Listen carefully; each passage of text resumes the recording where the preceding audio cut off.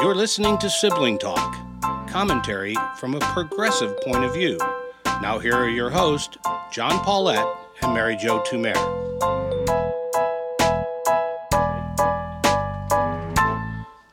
Hello, I'm John Paulette.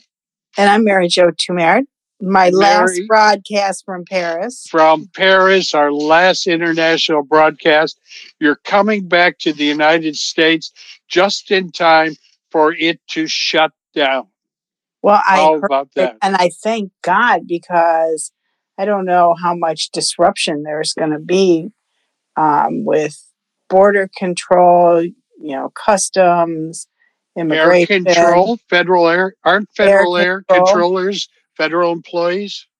Yeah, I mean, they all have to come to work, but they're not getting paid. I can't imagine they're going to be very happy about that.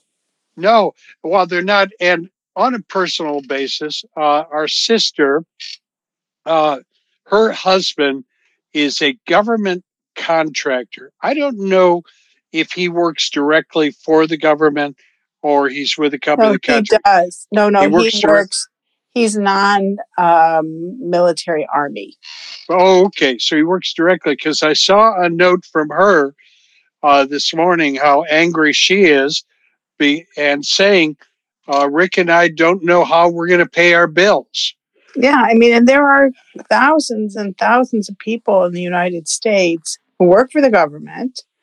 Either they're required to go to work, which Rick is not, or they're sitting home, but they don't have any money coming in. I mean, and I just saw that Gates has applied to not get his salary because, they're paid. Congress is paid. Really? Of course they are. Of course they are.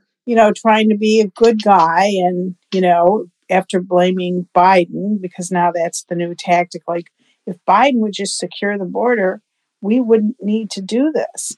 So I think they understand the political problem they've created, but their only way to solve that is to blame Biden. I don't think it's going to work. I don't think it's going to work, John. No, neither do I. And before I get to the core of that, if Matt Gaetz happens to call me, not likely, I would say, Congressman Gaetz, the point is not for you to make a little show that you're not going to take your salary. I know you've got enough money to pay your bills. The point is, go ahead and take your salary and do your job. Do your job and get this thing solved. There is no value or reason to shut it down and make our sister and her family and a lot of families across the country worry and fret because you wanted to do a little performance art. It's really crazy. And, it's not like they didn't have a deal. They had a deal. Oh, sure. The debt limit issue was resolved. So now to go back on that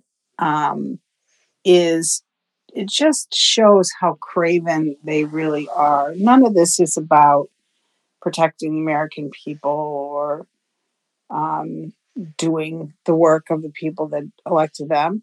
It's just about, like you say, it's their performance. They're performance artists, John. They are. And I should respect that, but I don't at all. No. And I do love that Trump weighed in on that, though. Yeah, absolutely. He's under the misimpression that if they shut the government down, they can't keep prosecuting him. Yeah. I'm sure he's convinced himself of that. And, of course, it's of more trouble to him now because he was just found liable in a summary judgment by a judge in New York on the civil action that Letitia Jones, is that her? No, James. Brown. James brought against him, which is a big threat. Personally, I think losing all your businesses is terrible. I think going to jail is even worse than that. Oh, yeah. I mean, I think the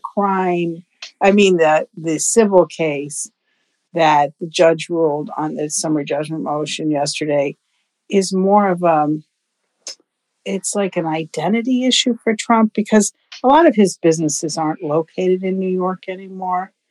At least I heard some reporting. And the ones that are, he can liquidate, get the money to pay the fines. But, his story was, it's how he got elected president. Like, I am a great businessman and I know what I'm doing. Look at this great business I built. And as we all suspected, he built that business on a fraud. Yep. And that was the finding yesterday. So you can see why New York is like, you're not going to be able to do business in the state of New York anymore, not with not a charter that we're going to give you. But moreover, who is Trump if not a successful businessman? Well, I guess he's a successful politician now. Also a fraud, by the way.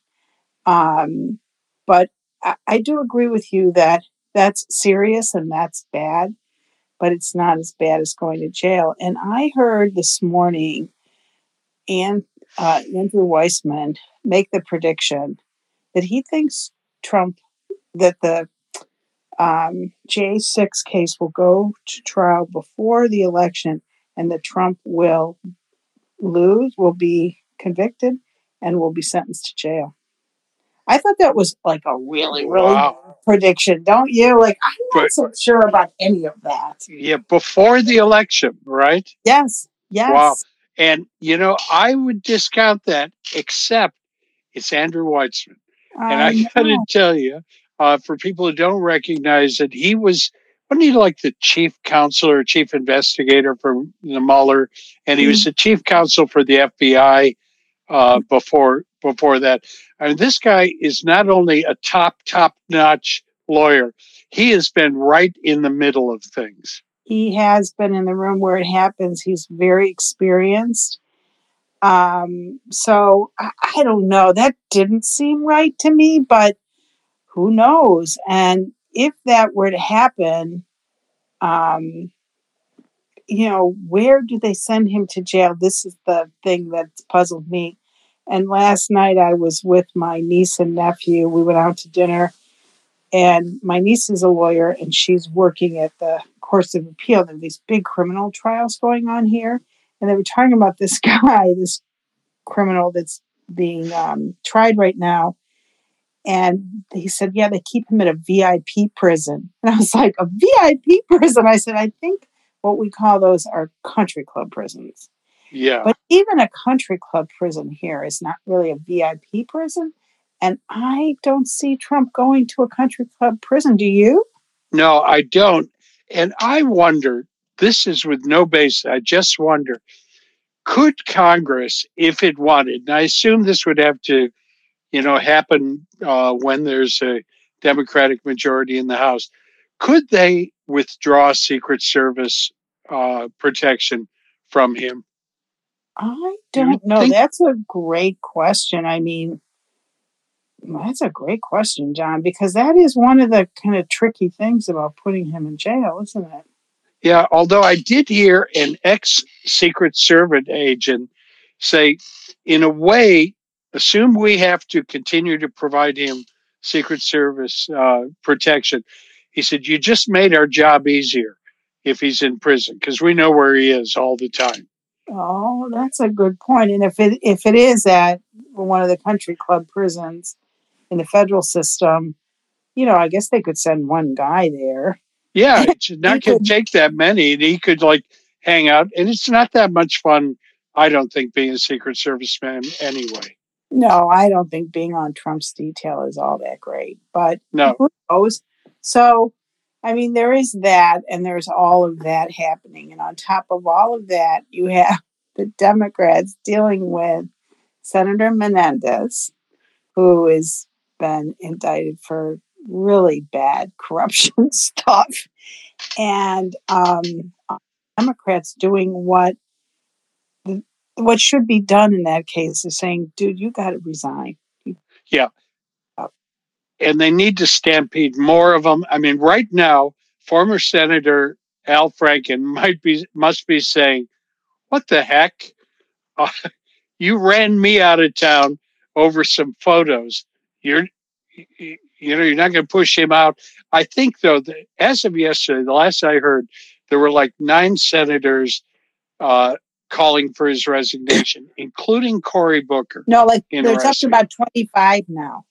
Oh, are there? See, when it starts getting to that number, at some point, Chuck Schumer has got to say, no, I need to represent my case. I don't see a downside for the Democrats in getting him to resign. If he does, the governor of New Jersey, who is a Democrat, appoints the replacement for that, and if they think it through clearly, they get a pretty good incumbent so they can win that seat again, because Menendez is up in 2024.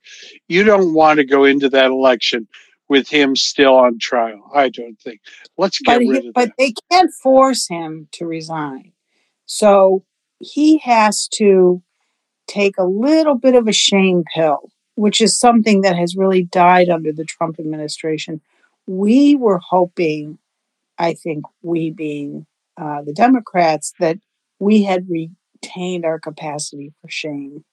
And Menendez, I think, my personal opinion is he is going to resign, but he's going to do a little bit of this first, this fighting back. It's because I'm Cuban and just a bunch. And see if he can get a little bit of a deal from the prosecutors if he resigns. It's true. A little bit of something.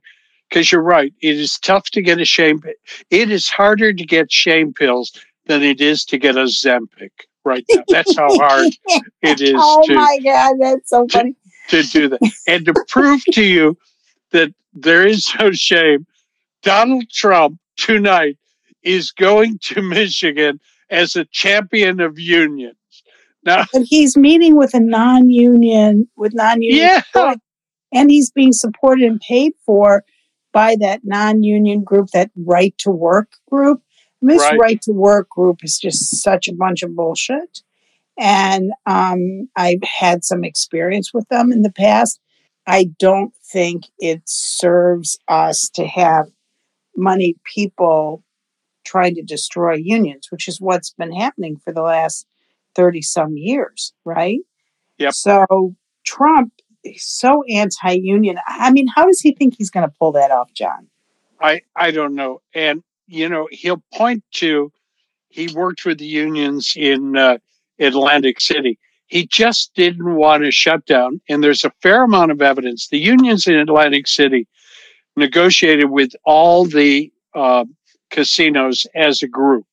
Does that make sense? Yeah. Not just with one. Trump, it came out, used to get information from the union owners, like on their negotiating positions, and he would pass it on to the union to try and curry favor with them. It's not that he loved unions. We know that in his past, he had, built buildings, cleared out a property with non-union work. But so he went back and forth. And when he was in office, he was one of the most anti-union presidents ever. Right. Absolutely ever. So there's no there, but he has no shame. On the other hand, I tell you this, I mean this sincerely. I was really moved. I mean, like emotionally moved watching Joe Biden out on the picket line. And I tried to analyze what was touching me so much about that. And it wasn't just him supporting the union in that.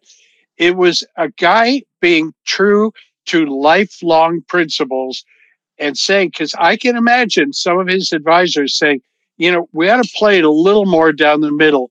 The auto manufacturers are important to us. And I feel like Joe Biden, by being there, said, no, I believe in the unions. And not only am I going out there with a jacket and a bullhorn, I'm going to say, I want to see these workers get 40%. I just don't remember anybody ever doing that. No, I guess no president ever has done that. And there was some hesitancy, I think, among his advisors and even people like me thinking, should you really be doing that? But I think you're right. He really believes in the power of unions and a strong middle class. And he is in a little bit between a rock and a hard place because he's got his climate initiatives. The union doesn't always support that, but he did what he thought was right, not what was politically expedient, and we'll see how it comes out. Yeah, and in this case, what the consequences are, I almost don't care as much. I mean, I know they're important, but I just think, gosh, the guy believed in it and did what he believed is the right thing. And that is rarer than a shame pill anymore. Harder to find than a shame pill. Harder to find. Very, very difficult. Well, listen, have good traveling. Get back here before we shut down the whole air control system and everything else. Fingers crossed. Absolutely. Okay. All right. Bye. Sibling Talk is a JMP production. Theme song by David Paulette.